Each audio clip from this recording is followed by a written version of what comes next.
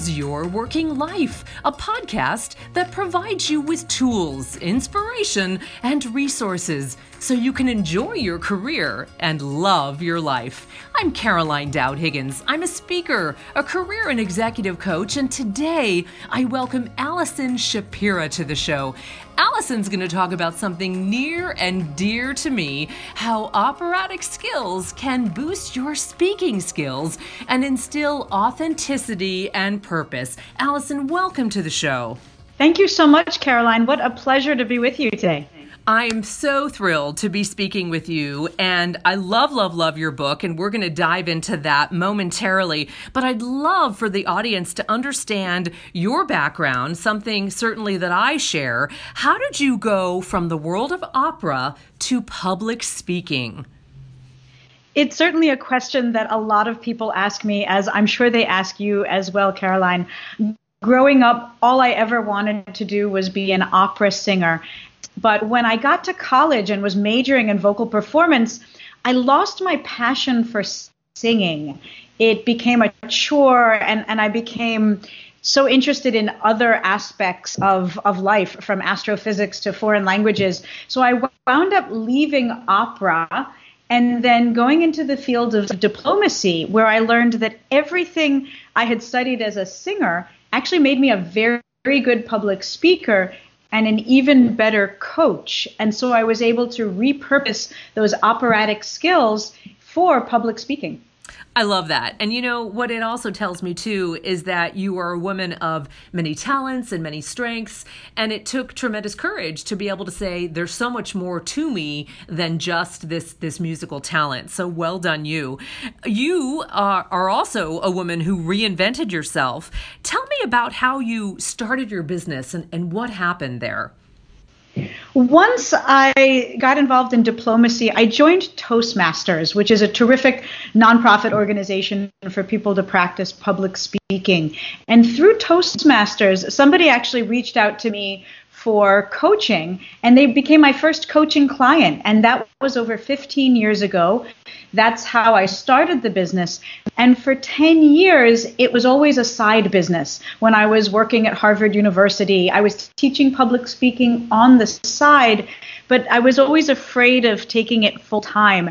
And then about 6 years ago, I was offered a job in Washington, D.C. at a consulting firm, and wound up giving notice on my job at Harvard and giving notice on my apartment, and then went to D.C. and had a very visceral reaction to the environment. It felt like it wasn't the right place for me. So I actually turned down the job on day 3, but I had already given notice on my job and apartment up in Cambridge. So I found myself with no job, no apartment, and did what any reasonable adult would do. I put everything in storage, bought a travel guitar, and said, I'm going to Europe. I'll figure my life out when I get back. Well done you. Well done you. That takes a lot of guts. You know, and you figured it out, clearly. So what happened next? So I came back from Europe. I actually wound up recording an album of original songs that I had written in Europe, and realized that I had this side business that I had always been afraid of taking full time, but nothing else felt like the right fit except for this. So I decided I would move to DC on my own and take this side business, teaching public speaking, and launch it full time. And I would give myself a year. And if I couldn't pay rent using what I earned from the business in a year, then I'd go work for somebody else.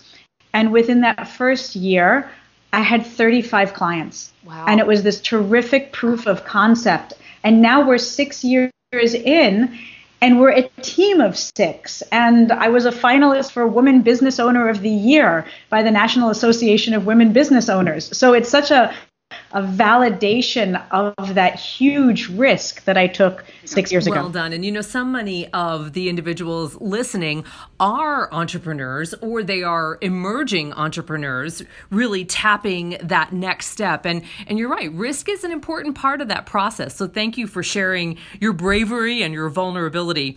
Allison, I know you're particularly passionate about working with women. You certainly work with men as well. But what are some of the things that you help women do to own their professional presence and speak with impact? It's such a great question, because the skills that women need to speak with impact are the same skills that men need to speak with impact. We need confidence. We need to have a sense of purpose in what we say and why we say it. We need to have clear communication skills. The challenge women face is that when we don't have those skills, it disproportionately holds us back more. And one of my female clients who works in investment banking said, there are plenty of men at the top who lack communication skills. There's not a single woman at the top who lacks these skills.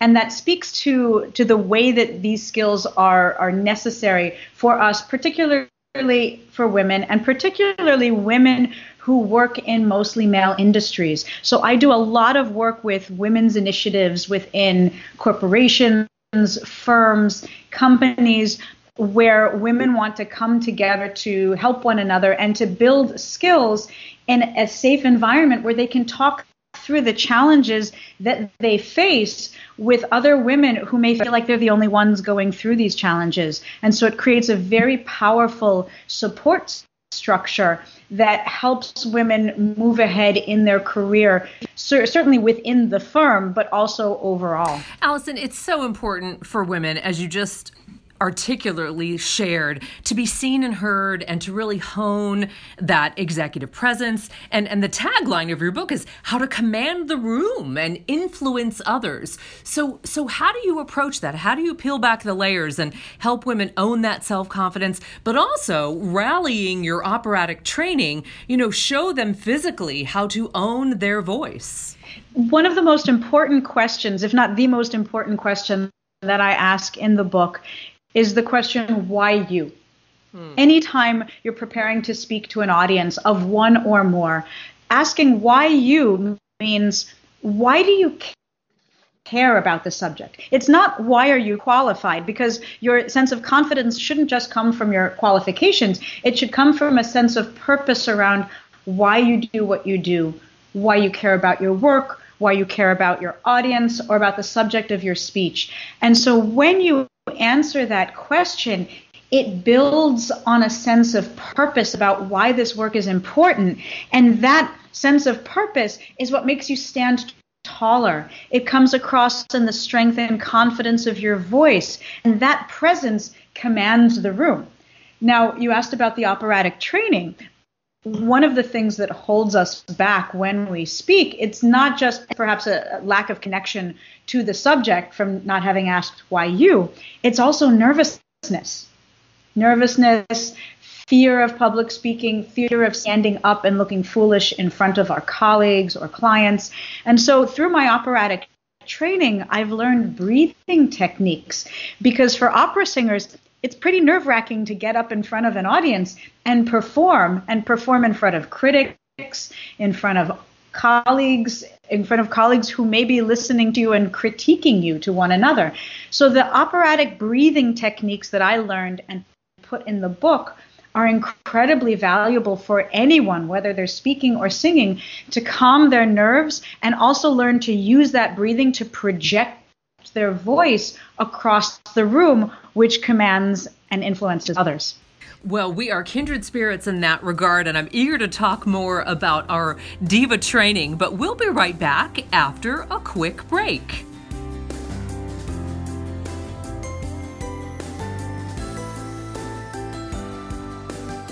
Your working life is powered by your stories. We want to hear more from our listeners about your experiences in the workplace.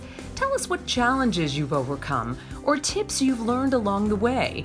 And even better, if you don't have the answers, let us know what issues you want to learn more about. We want this podcast to serve you in all of your career and life needs. Send me an email at caroline@caroline-higgins.com.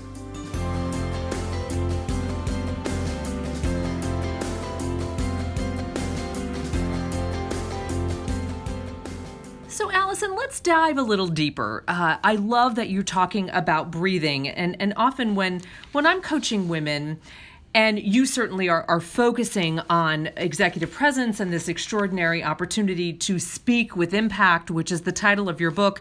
I often see women compromise their own posture, and body language does exude confidence or not. So what are your thoughts about how women listening around the world can improve their posture and the message that they convey with their own body language? I'm so glad you asked that, because the moment we walk into a room, we're communicating before we even say a word. Our posture communicates, our energy, our attire, so many things are communicating before we start to speak. Now, posture has two powerful impacts. It impacts the way others perceive us. So when we stand tall and own our full height, it makes others perceive us as more confident. It also impacts the way we sound and feel. So when you're bent over with your arms crossed defensively, or perhaps your legs crossed, we see a lot of women standing with their legs crossed one over the other while standing, and that is a more weak posture that doesn't convey confidence and strength. And it also makes us less effective in our breathing because, and you've probably heard this, it's like trying to play with a bent violin. Right.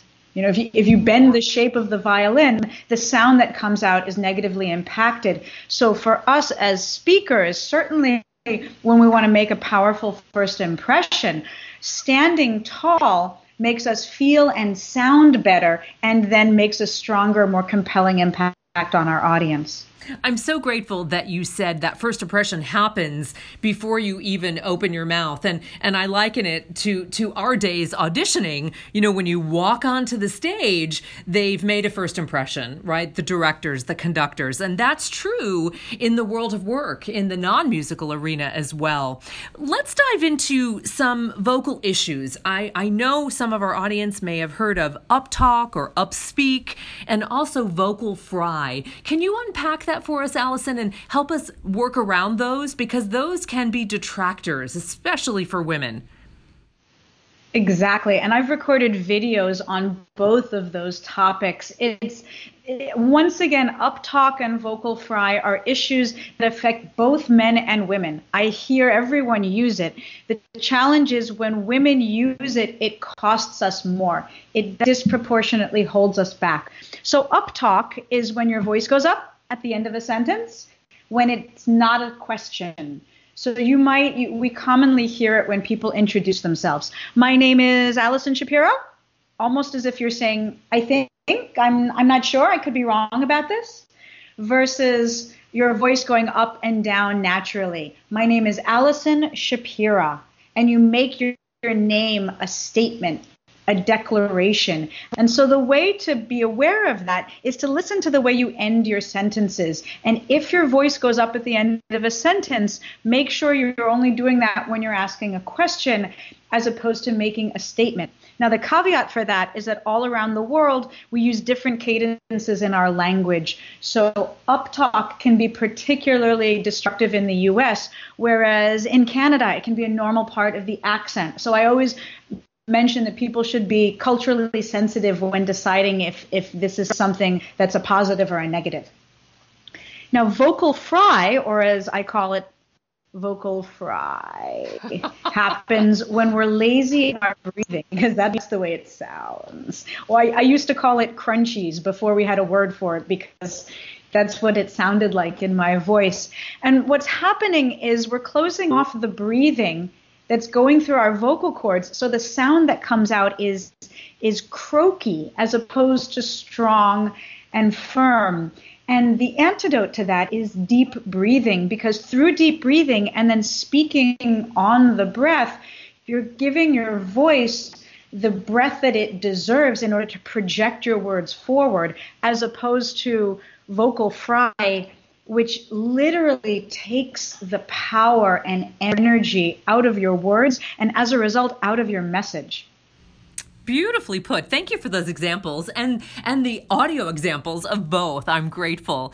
You know, you wrote so beautifully in the book about how the opera world didn't necessarily prepare you for content or messaging because, as we both know, the operas were written by someone else and we were singing their extraordinary music. How do you help your clients create compelling content and narratives and messages that reflect their brand or their subject matter expertise?